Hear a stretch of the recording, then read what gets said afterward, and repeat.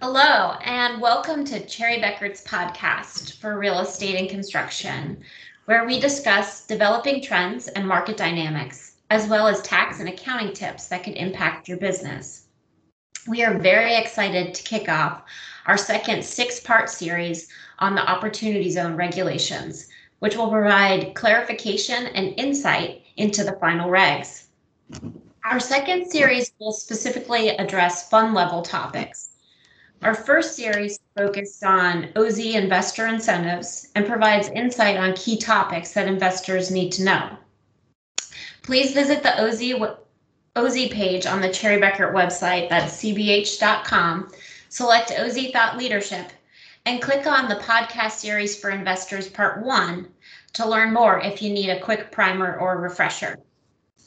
I'm Polly Hoja, a senior manager in our Washington, D.C. practice. Over the past couple of years since the rollout of the regulations, I've been working with clients as they start up their Opportunity Zone projects. I'm here today with one of our partners, Rick Schneider. Thanks for joining us today, Rick. Say hi. Thank you. Hi, Rick Schneider here, and I'm a tax partner in our Washington, D.C. practice. I am also the leader of our Opportunity Zone Task Force.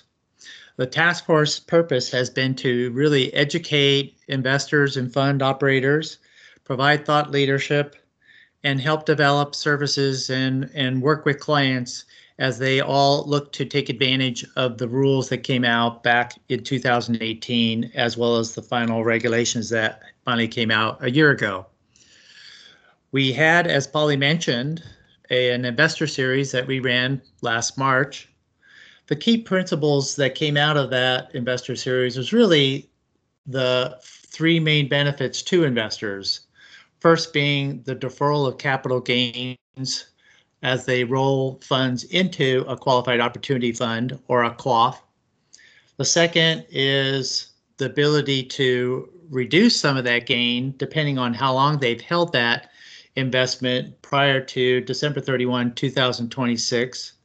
At which point they pay the remaining tax, so they can reduce that tax depending on how long they've held it. And in addition, the real big benefit is obviously the permanent elimination of tax on the ultimate gain from the sale of their investments in the QOF. So Polly, why don't you explain to folks what is a QOF? Absolutely. And just to give everyone a kind of a high-level overview of what we're going to be talking about during this particular episode. First, we're going to talk about what is a QOF, or Qualified Opportunity Fund.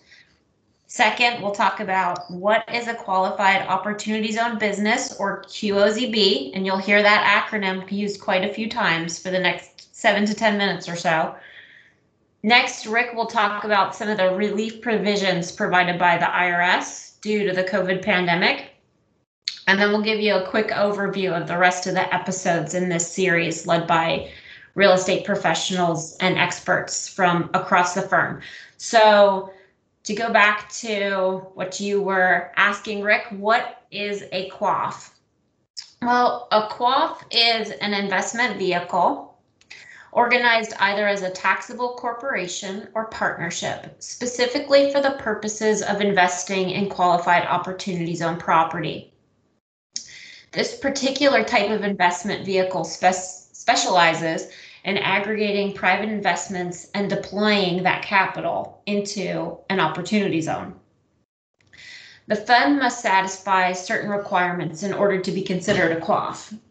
It must be organized in one of the 50 states, Washington, D.C., or U.S. possessions. The QOF must hold at least 90% of its assets in QOZ property. And this asset test is computed by taking the average assets held on the QOF's 2 testing periods during the tax year. The QOF's organizing documents must include a statement that the organization's purpose is to invest in QOZ property and include a description of the QOZB or potentially multiple QOZBs that it expects to engage in. So I'd like to provide some more clarification on what QOZ property consists of. So it consists of 3 types of property. The first 2 types are either stock in a domestic corporation or a capital or profits interest in a domestic partnership. Both must be acquired after December 31st, 2017 upon original issuance and must be received in exchange for cash. The partnership or corporation must be running a qualified opportunity zone business. So those are the first 2 types. Now, the third type of property is QOZ business property, which consists of tangible property used in a trade or business. It must be acquired after December 31st, 2017, and its original use must commence with the fund, or the asset must be substantially improved. In episode 2 of this series, you'll hear Shannon and Mark further discuss the substantial improvement rules. And I would like to point out that substantially all of the tangible property, which in this case means 70%, must be used within an opportunity zone. And the final requirement is that the fund must self-certify that it meets all of these requirements to be a QOF. The self-certification consists of a completion and submission of IRS Form 8996, which is filed with the organization's timely filed federal tax return, including any extensions. So I mentioned QOZB, Qualified Opportunity Zone business, a couple times at this point. So Rick, do you want to provide some insight on QOZBs? Absolutely, thank you. So QOZBs are basically trade or businesses that meet basically 5 requirements. They have 5 tests. The first of which is that at least 70% of the tangible property owned or leased by the business is QOZ business property. Second test is, again, at least 50% of its total gross income is derived from the active conduct of a business. Now, the IRS gave some rules in terms of how you measure that, and they've given sort of 3 sort of safe harbors, one based on employee hours to measure that, the second based on employee wages, and the third based on revenue generated from the tangible property of the business. And again, both in and all of these tests are based on inside and outside an opportunity zone. So we've got guidance and flexibility in dealing with the gross income test. The third test really gets into the use of intangible property. And again, a substantial portion, or at least 40% of intangible property, needs to be used in the active conduct of the business. The fourth test deals with what's called non-qualified financial property. So non-qualified, basically, financial property is anything other than what we've talked about in terms of the qualified property, but the non-financial needs to be less than 5% of the total assets of the QOZB. Now, for purposes of that test, you also would exclude anything that's considered to be working capital that meets the working capital safe harbor. Again, this is the 5th test. So within the working capital safe harbor, basically, the money needs to be held and used to create the business, and subject to a written plan of deployment of that capital into the business over a 31-month period. Should additional funds also be raised to again create the business, potentially another 31-month period can be tacked on, so potentially up to 62 months to deploy money to create the business. So again, this really provides advantages for developers, for example, due to unforeseen circumstances, delayed approvals from government agencies, etc., that could occur. This gives them latitude and flexibility in order to meet those timelines. And one other requirement to the business: they cannot be operating what's called SIN business. And SIN business for this purposes is essentially a golf course operation, a country club, massage parlors, hot tub facilities, racetrack, or any facility used in gambling. So those are the sin businesses which it cannot operate. So more details will be discussed about qualified opportunity zone businesses, or QZBs, in our third and fourth series of this podcast, led by Daniel Metzel, Greg Davis, Mike Elliott, and Russ Nash. So the next thing I wanted to chat about very quickly is some additional relief provisions that the IRS has provided with regard to opportunity funds as a consequence of the COVID pandemic. So the first of which, and there's 4 of them, the first of which is really for QOFs. They provided them an additional 12-month period for reinvesting any proceeds from the sale of qualified opportunity zone property into other qualified opportunity zone property.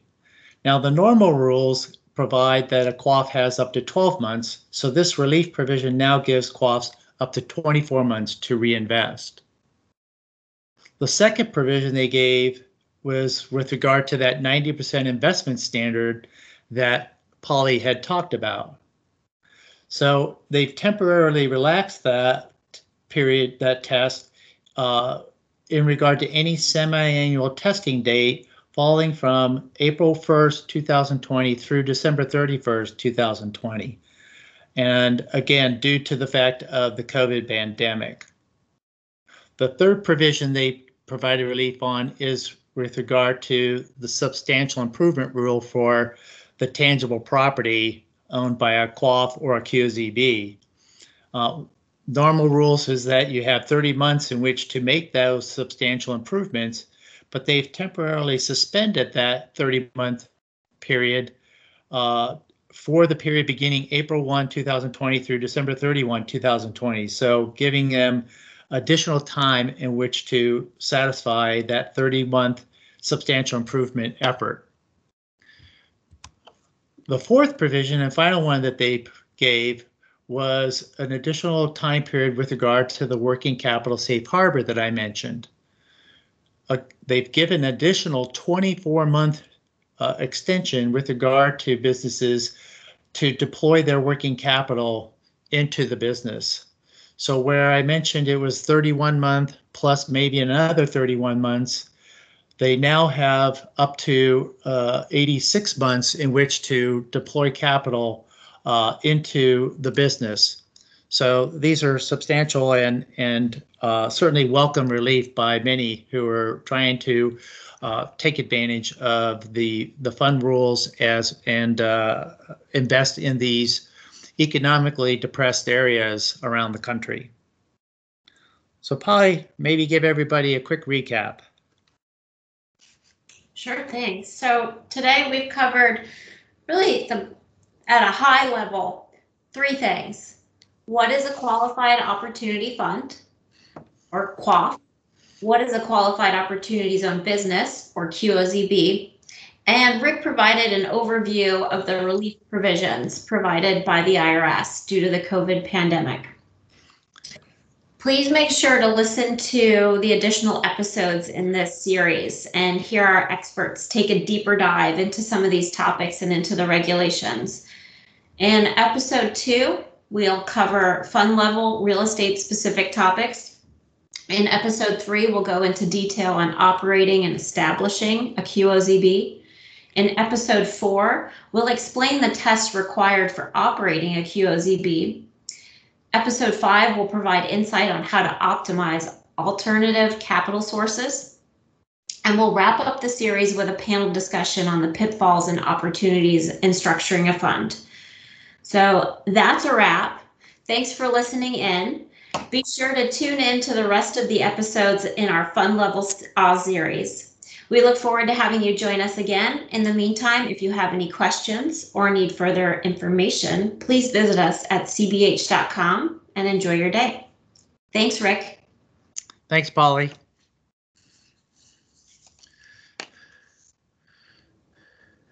Stop recording.